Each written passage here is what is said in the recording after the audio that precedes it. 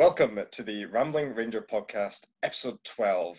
My name is Luke Taylor, and today I'm joined by three guests. I've brought back Tony Lamont as co-host for today. How are you doing, Tony? Hello. And our two guests are Elinor Dobby. Hiya. And Catriona Bullivant. Hello. So, first podcast with three people and a co-host, so I'm quite overwhelmed at the moment. But yes, all of us have one thing in common, and that's our jobs and our careers, but also as fellow young people. We all met through the Rural Youth Project, which we have talked about previously on the podcast. And I thought it would be the reason how we all kind of know each other is through that project. So it's one of the reasons I wanted to bring us together today.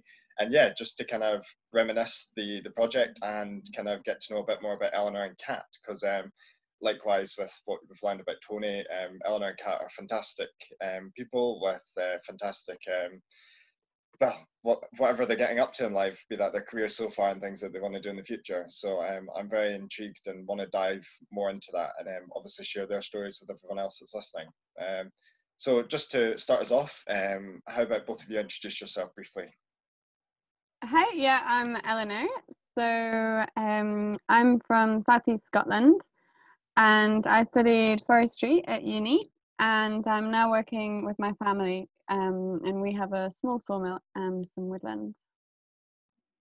Hi, I'm Catriona and I'm from the Highlands of Scotland, and up until recently I've been working with the conservation organisation Charity Trees for Life, learning about environmental conservation. I grew up in a rangering family and have spent most of my time out and about enjoying the nature and trying to figure out what we can do to get people out to enjoy it and to preserve it so it lasts for as many people to enjoy as possible. Fantastic. Yeah, so all one thing in common, all from Scotland, and yeah, you touched upon a little bit of what you have done previously. So yeah, I suppose we all met through the Rural Youth Project. How did you guys find out about that project in the first place? I heard about it through a family friend who lives in the same village, and I've actually no idea how she found out about it. So I feel like I was quite lucky. It was quite a chance thing that I found out about it. Right. Okay. What about yourself, Kat? Yeah, actually, it was my my manager from Trees for Life sent me a link and said, "Oh, you might be interested in going to this." And I read up about it, and I said it just sounded too good to miss. So yeah. Yeah, no, I Wait, think. how did you find out about it, Luke? How did I find out about it? I mean, I think we had this conversation. I think I found out about it from you, but then you said you'd find out about it from me. So Yeah. I have no idea how that happened.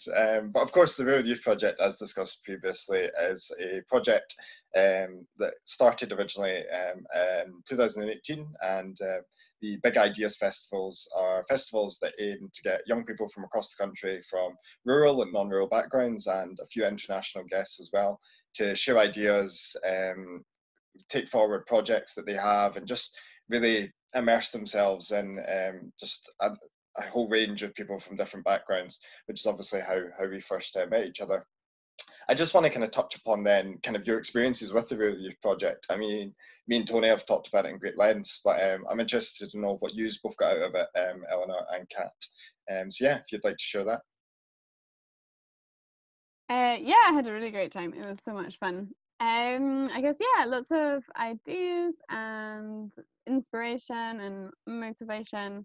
And one thing was really nice, that just to meet other young people from rural areas, because there are sort of so few of us and we're so scattered. So it's nice, like, not to feel that I'm the only one. Yeah, that was really good. That sort of sense of community has been really, really good. Yeah, no, totally. Yeah, I have to absolutely agree. It was amazing meeting so many similar people, but also people with ideas of how to use the fact that they're rural youths to their advantage, and that it's such a great platform for getting your voice heard if you find the right path to do it. And I think that the Rural Youth Project kind of pointed me in the right direction of finding people who are able to share. So before then, I'd kind of been floating along quite happily, oblivious, I think. And then I went, and it kind of opened this amazing world of other people who know how to make change or are willing to help people voice their opinions on things, or, you know, find a platform to discuss areas that you thought maybe you were the only person otherwise cared about. So yeah, it was fantastic.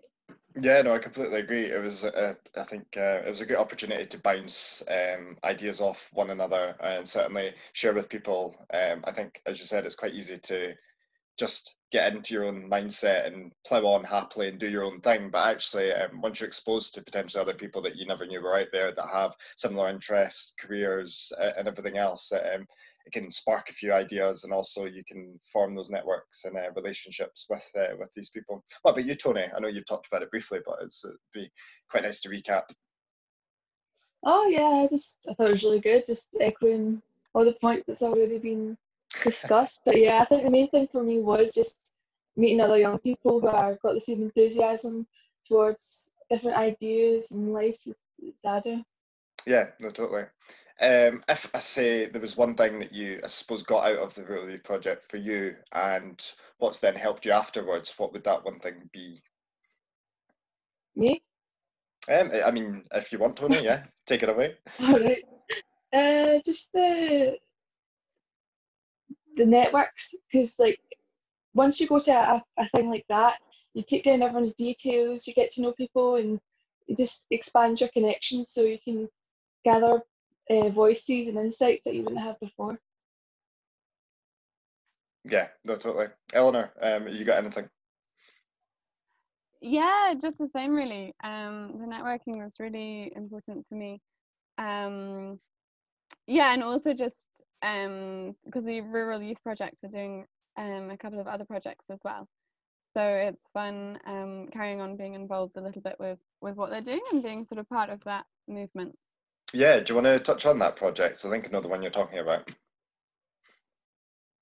Yeah, so at the moment they're doing trying to remember the title, like a Rural Changemakers program. Yeah, that's the one. Yeah. So that's fun, giving us sort of sessions where we learn about I guess leadership. And so it's basically, if you've got an idea that you want to develop, or even if you don't have an idea at the moment, but will in the future, or want to support others with their enterprises, then it's like a little mini course to help you with that.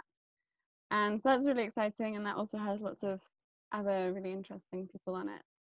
And they're also involved in the young person's smart villages. So Scotland's creating these online platforms to connect people of various interest groups. And so now they're developing one for young people, which is really exciting. Yeah, it is. I think it's going to be a wonderful thing to provide a platform for almost like a legacy of the RYP project, and for a place, I suppose, more like-minded people like ourselves can come together and create positive change. Kat, have you got anything on that?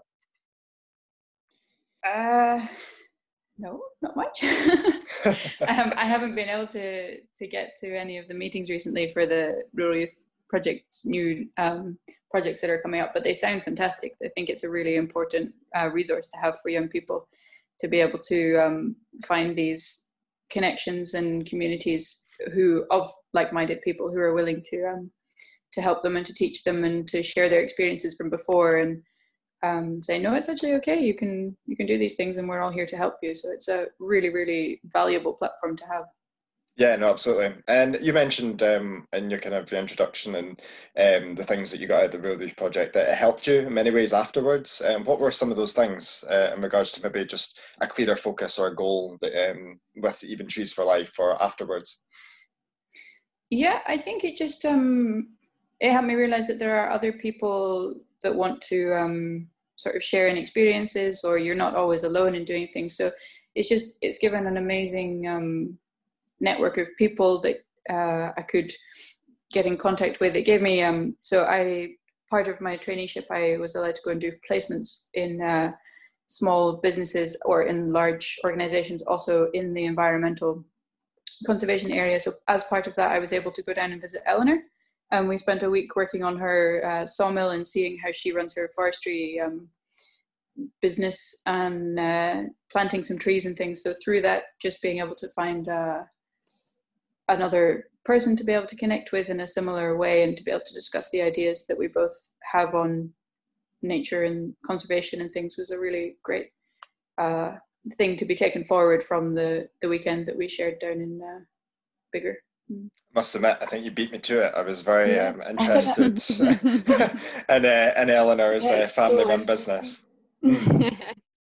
Yeah, Eleanor, do you want to tell us a bit more about what it's like running a business and what's it like growing up in such a small forestry sawmill enterprise?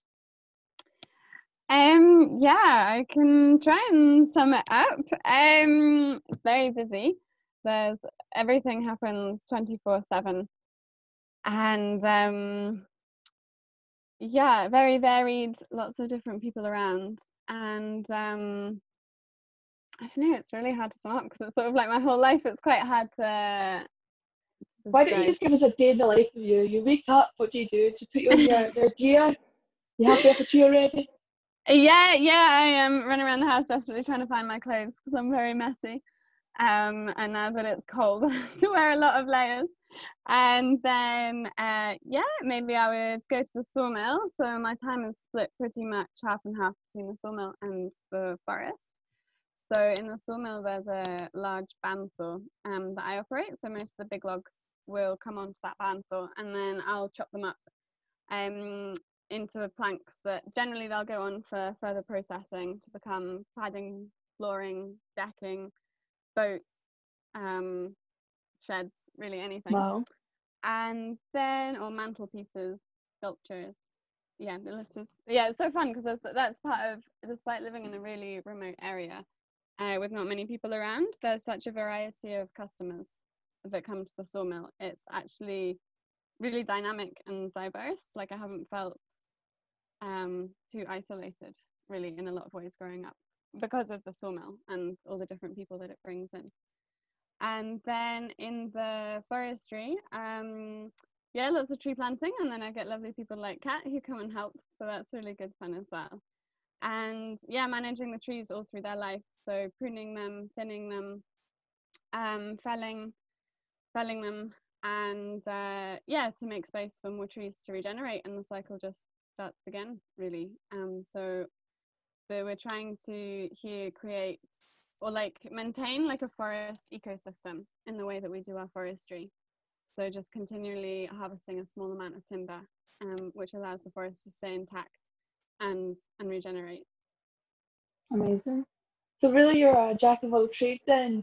You've got your like skills in forestry as well as working in the sawmill. Are you involved in all areas of the business? Yeah, pretty much. It's getting there. I'm trying to. And yeah, there's actually also, just from living in a rural area, there are so many other things. So another thing I have to do is we have a couple of biomass boilers, so they run off waste wood from the sawmill and they heat. Actually, probably more than half of the village is on biomass heating at the moment. Which can be incredibly reliable. Like I would plug it, but also there are so many issues at the moment. So I'm having to desperately learn like plumbing and a bit of electronics and mechanical engineering and horrible things to try and sort some of these problems. And our water supply as well. So we're too far away from anywhere to have mains water. So my mum is actually at the moment up the hill trying to sort a water problem, and I'll be helping her with that this afternoon because half the valley doesn't have water because there was a leaking sheep trough last night. And yeah, our sewage as well, all the sewage is like on our own septic tanks, so there's often blockages to sort. And yeah, all the other little random rural problems. Yeah, so it's like constantly working on like wee small projects at the one time then. Yeah, as well as your day-to-day several job at once and trying to juggle and prioritize. So there's certainly like never a dull moment, and my to-do list gets far longer than shorter. I think it's on about 16 pages at the moment, but I really need to sort through it. I'm just too scared to look at what's on page 16 that I probably haven't seen since last year. It desperately needs doing.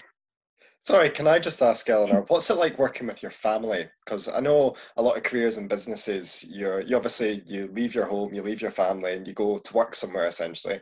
What's it like for you having just always been at home, always been surrounded by your family, and essentially your job and your work and your career is now with them as well? What's that like? Because I think it's a very unique position that you're in. Because a lot of I think other young people certainly won't be able to relate to that.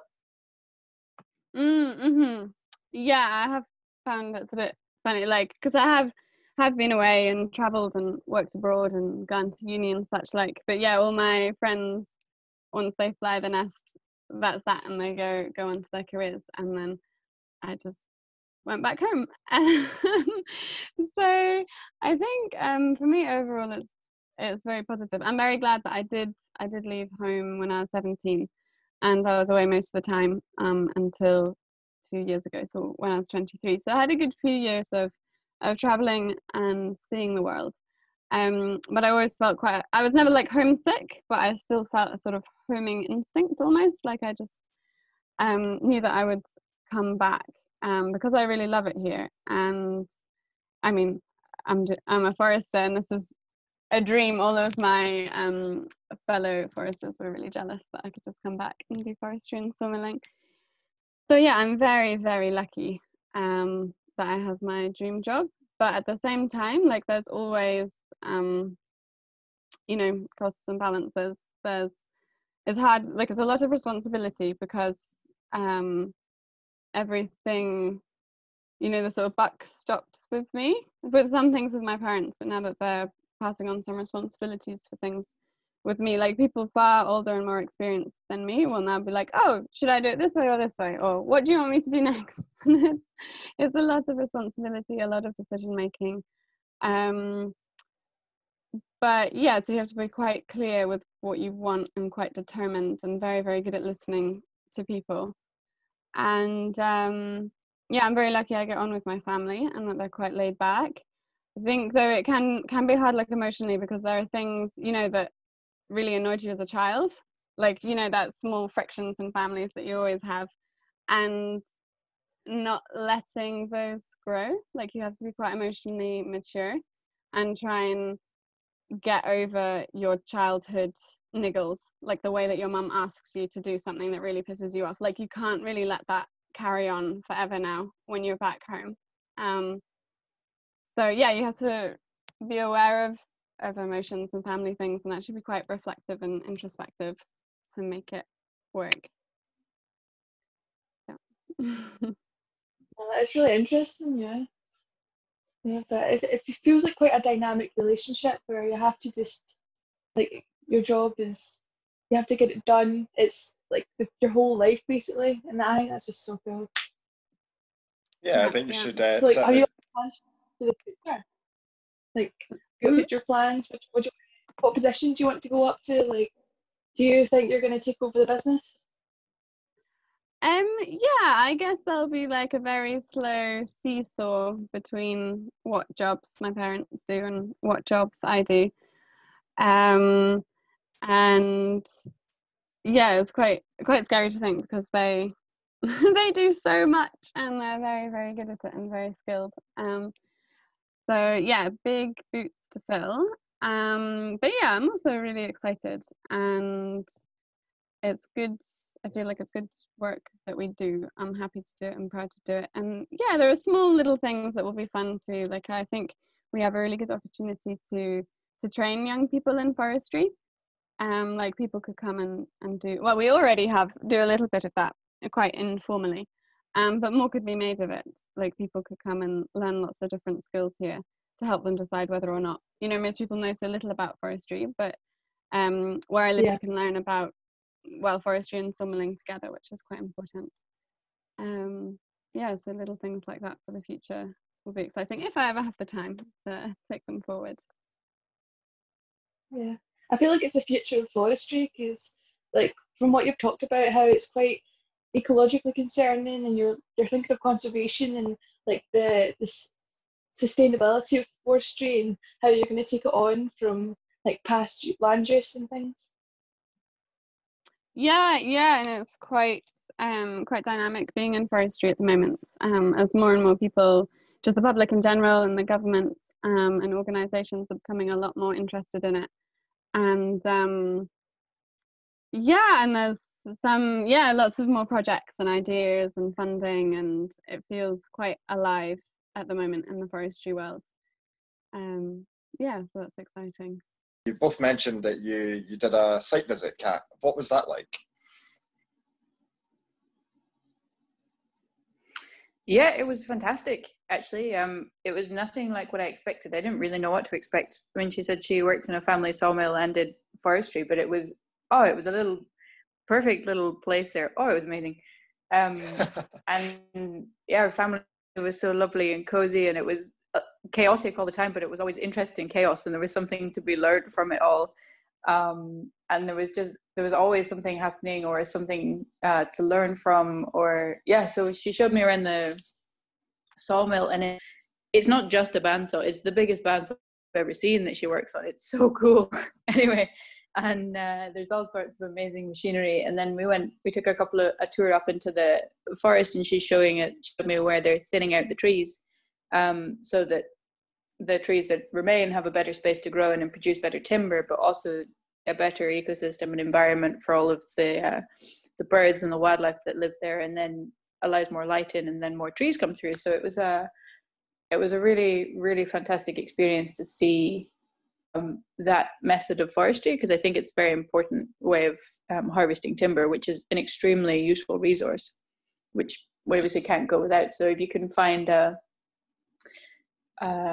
good way to produce the timber, such as the way that Elinor and her family are, then I think it's a really important business to be part of, and to learn from and share with people, because it's also, nobody really knows about it. You think of forestry and you think of the big blanket Sitka spruce plantation, which are clear felled and then shipped off to become pulp somewhere else. You never think of the small scale continuous cover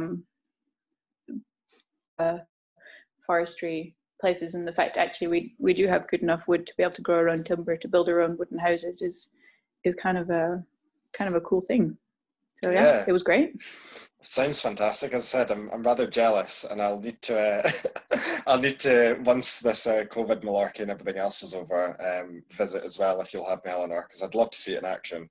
I think there's great crossovers, as Tony and you as well with yourself, Kat, all agree, with other industries such as rangering, from agriculture to just a whole range. So it'd be interesting to see, because my knowledge of forestry is only from what I've had commercially, be that in a country park, but I've never actually saw it. And I don't think many people have, like Kat has with your family-run business, Elinor. So that's it's awesome. Which brings me on to, I suppose, yourself, Kat. How did it kind of all begin with yourself? Now, I remember distinctively at the Rural Youth Project being introduced to you as the girl whose two parents were rangers, which which just says it all, really.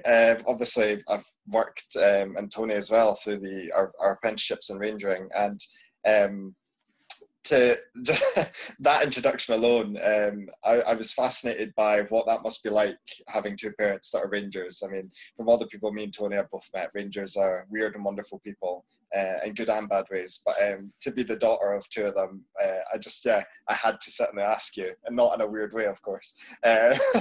So how did that then, I suppose, inspire you to get into, obviously, your conservation kind of roots, and then obviously with Trees for Life?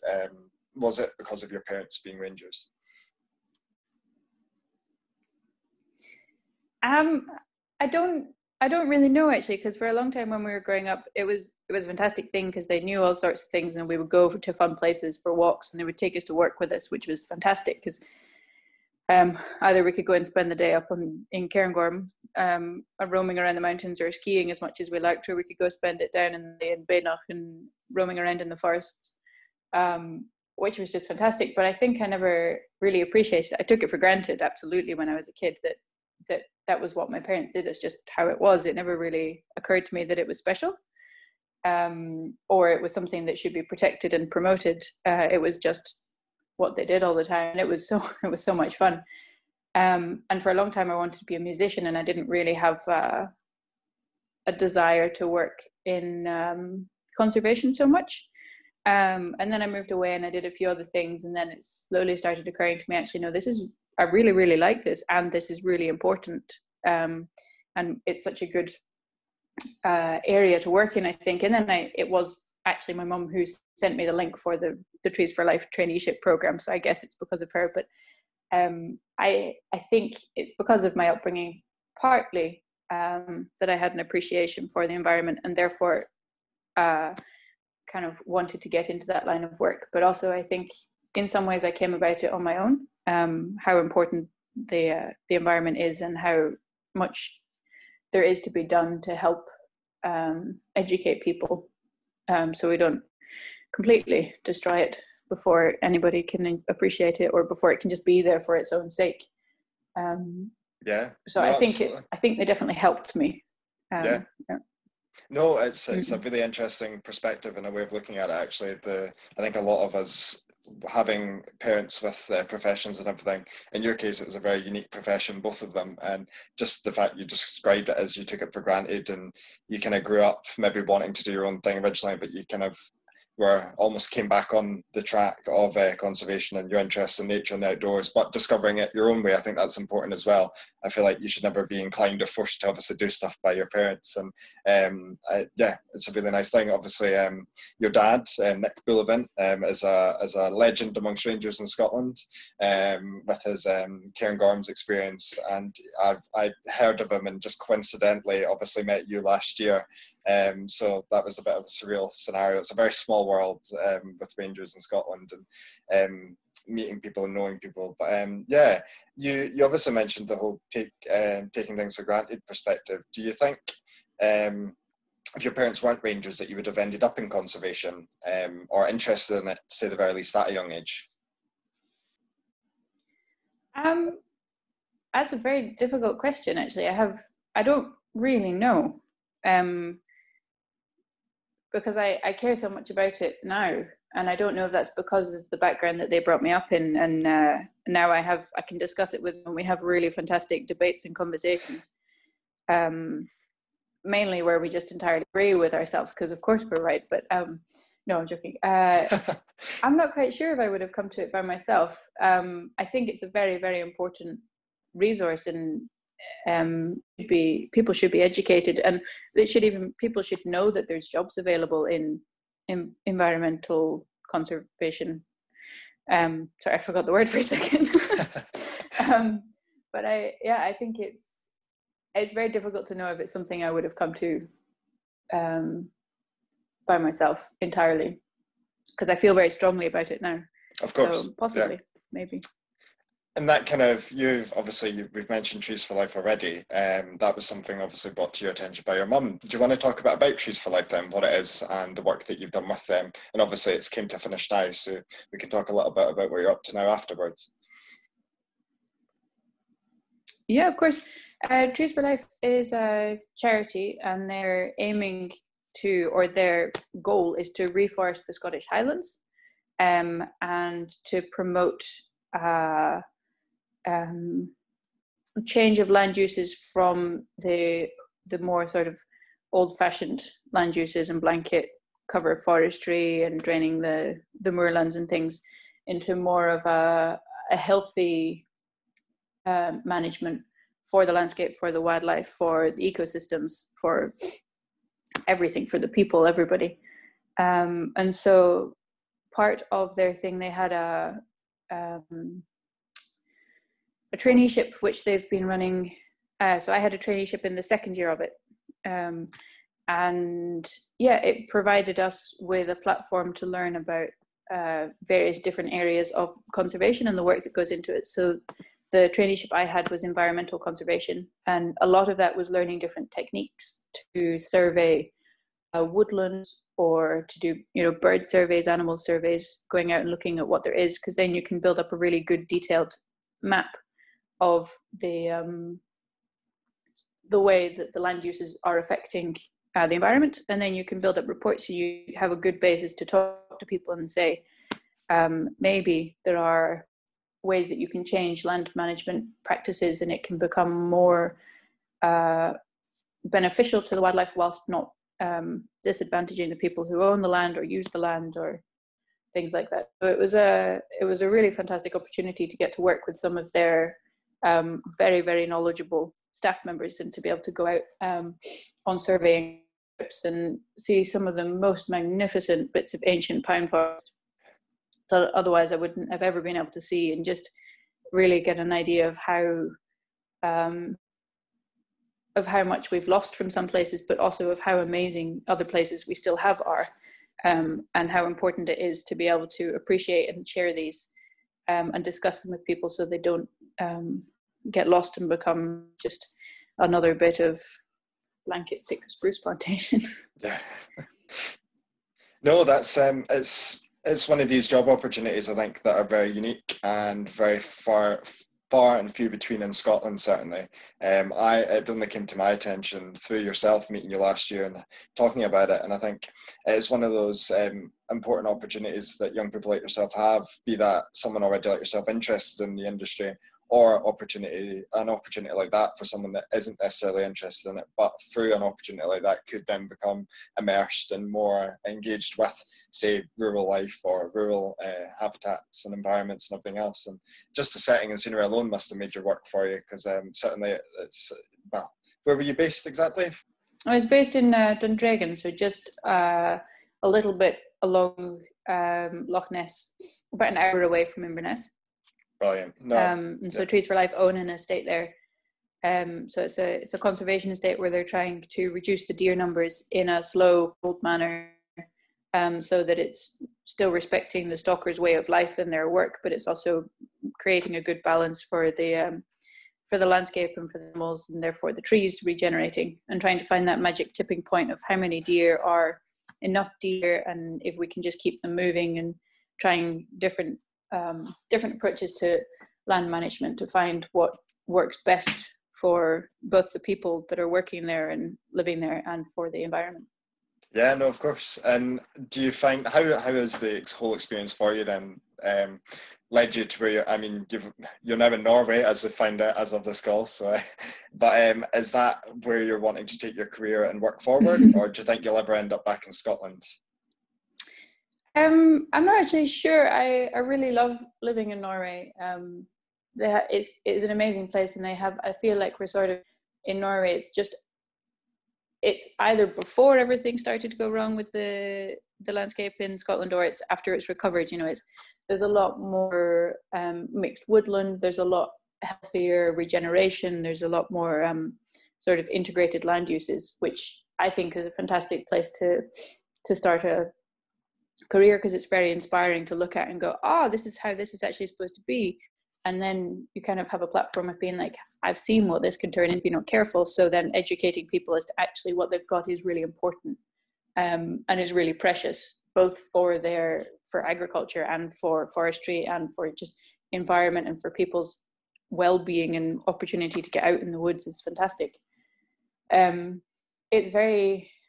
I think Scotland is a very inspiring place to work, because there's so much opportunity for change, and there's such a good platform to use, if you can find it, of course, if you find the right little areas to get your voice heard. Yeah. And I feel like there's about to be some big changes happen around land use and the environment, conservation things in Scotland. So it's very inspiring time, I think, to be working there. So it's a little bit difficult to be away looking and going, I just want to be part of that. Of course.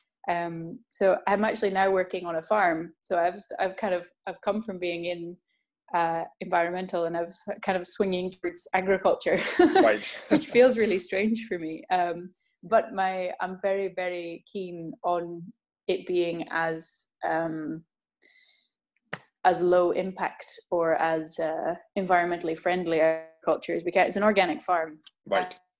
And we have an area of woodland where the cows go and graze all summer, and it's a really good method of managing that bit of woodland, because the way it breaks up the soil and it creates different areas and things. So it's a very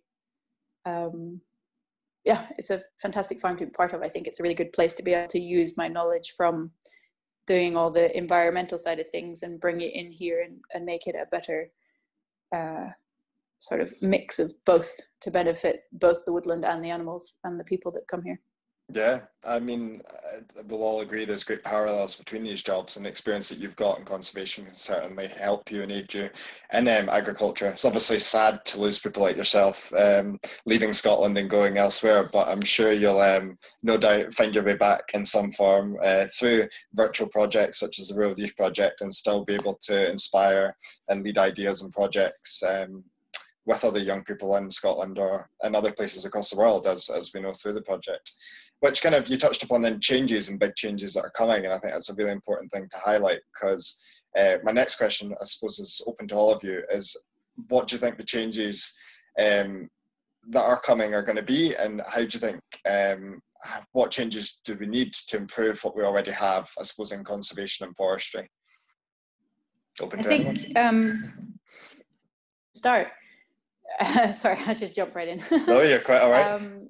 I think one of the big changes that will come might be, or hopefully, a change in people's attitude, and necessarily a physical change, but I think a change in people's attitude and the ability to educate people, or people wanting to be educated, is more important actually. So I think a change in that might come. Then after that, you'll see how that creates a change in the landscapes or the management or the impact that people have on the environment, and how that then develops from there. Yeah, I agree. I think that's going to be a big change. Along with Brexit, I think Brexit's going to change the amount of grant funding that different landowners are going to get, and that's going to affect. There's a lot of talk about the money in carbon, like big conglomerates and organisations buying land for, like, from Trees of Life and things, saying plant these many trees here and capture, like, sequester carbon to offset my company and things. I think there's going to be a lot of money in that, which Scotland might be able to invest in, as well as like a lot of farmers as well are going to have to, like you seen the new bills that are coming through. So I think there's going to need to be a lot more focused on funding, like, the people who are owning these lands to help change in a sustainable and more eco-conscious way. Yeah, I agree with that as well. There'll certainly be, it feels like there's about to be huge changes in funding. And yeah, as Kat was saying, with people becoming more aware and changing their attitudes towards the countryside, like a big tidal wave of change in lots of different directions. So I'm hoping, change that needs to happen between all the different groups, between the public, the foresters, the rangers, the conservationists, and being all connected between all the different groups involved in the countryside, and even when the groups aren't so involved in the countryside at the moment, like the public, becoming more involved and more joined up thinking, and things being holistic and cooperative in the countryside. Yeah, I completely agree. I think you couldn't have said it any better. I think there needs to be more cooperation, and certainly more organisations and industries getting together and not settling their issues themselves, but settling it as a one entity. And however that may be, I'm not sure. You might have a few ideas, but how do you then think young people like ourselves can be involved in making these changes? And do you think we're the ones that are going to lead up this push, this change? Yeah, I think young people, I think the change is already happening really fast. Like, when I speak to young people in forestry, compared to previous generations, they already have very different ideas and attitudes, and much more focused, on conservation and holistic management of the land. So it's definitely, things are moving forward, and it's fun to be able to see the change that young people are really bringing about. And I think we have a huge potential. There's so much change, there's so much work that can be done, and as Kat can see in Norway, there's just completely different ways that things can be done, often with much more positive outcomes. And if we can network, things like this, just talking with each other and sharing ideas, and being really open and forward thinking, and going to events and trying to have events. I think that so I go to lots of different conferences, but they're all tend to just be forestry ones. Like I've not really ever been to an agriculture one or a ranger one or a conservation conference or event.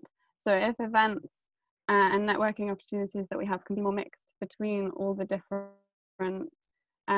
sort of cool countryside professions, like if we can be broad-minded and let each other know what events and what things are going on in each other's professions, I think that could bring about quite a lot of change.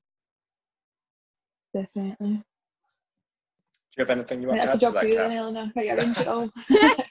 No, but I think that could be really useful, and it would stop the bias. Everyone thinks that they know best, and we don't, like, other people don't understand different careers and things. But at the end of the day, we all have the same goal, and we all enjoy our landscapes. We live in them. We love them. We want to take care of them, and the only way we can do that is to work with each other and to use each other's knowledge to expand our own understanding.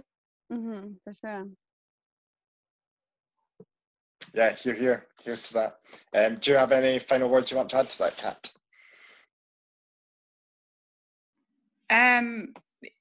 Other than I absolutely agree. I think it's very important to have a across the board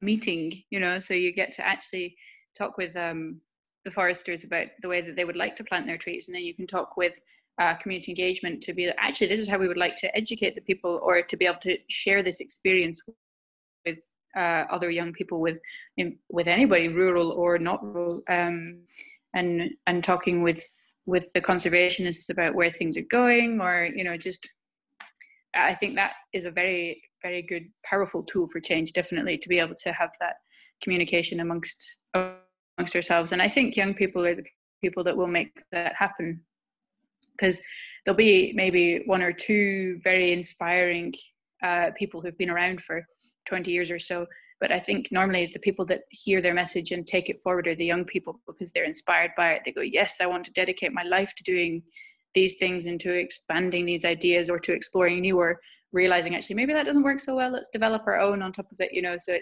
I think it's definitely the young people that'll make the change, because possibly maybe we feel like we have the time to give. We've not already had 20 years of a career, or getting kind of comfortable and old, 40 years of a career even.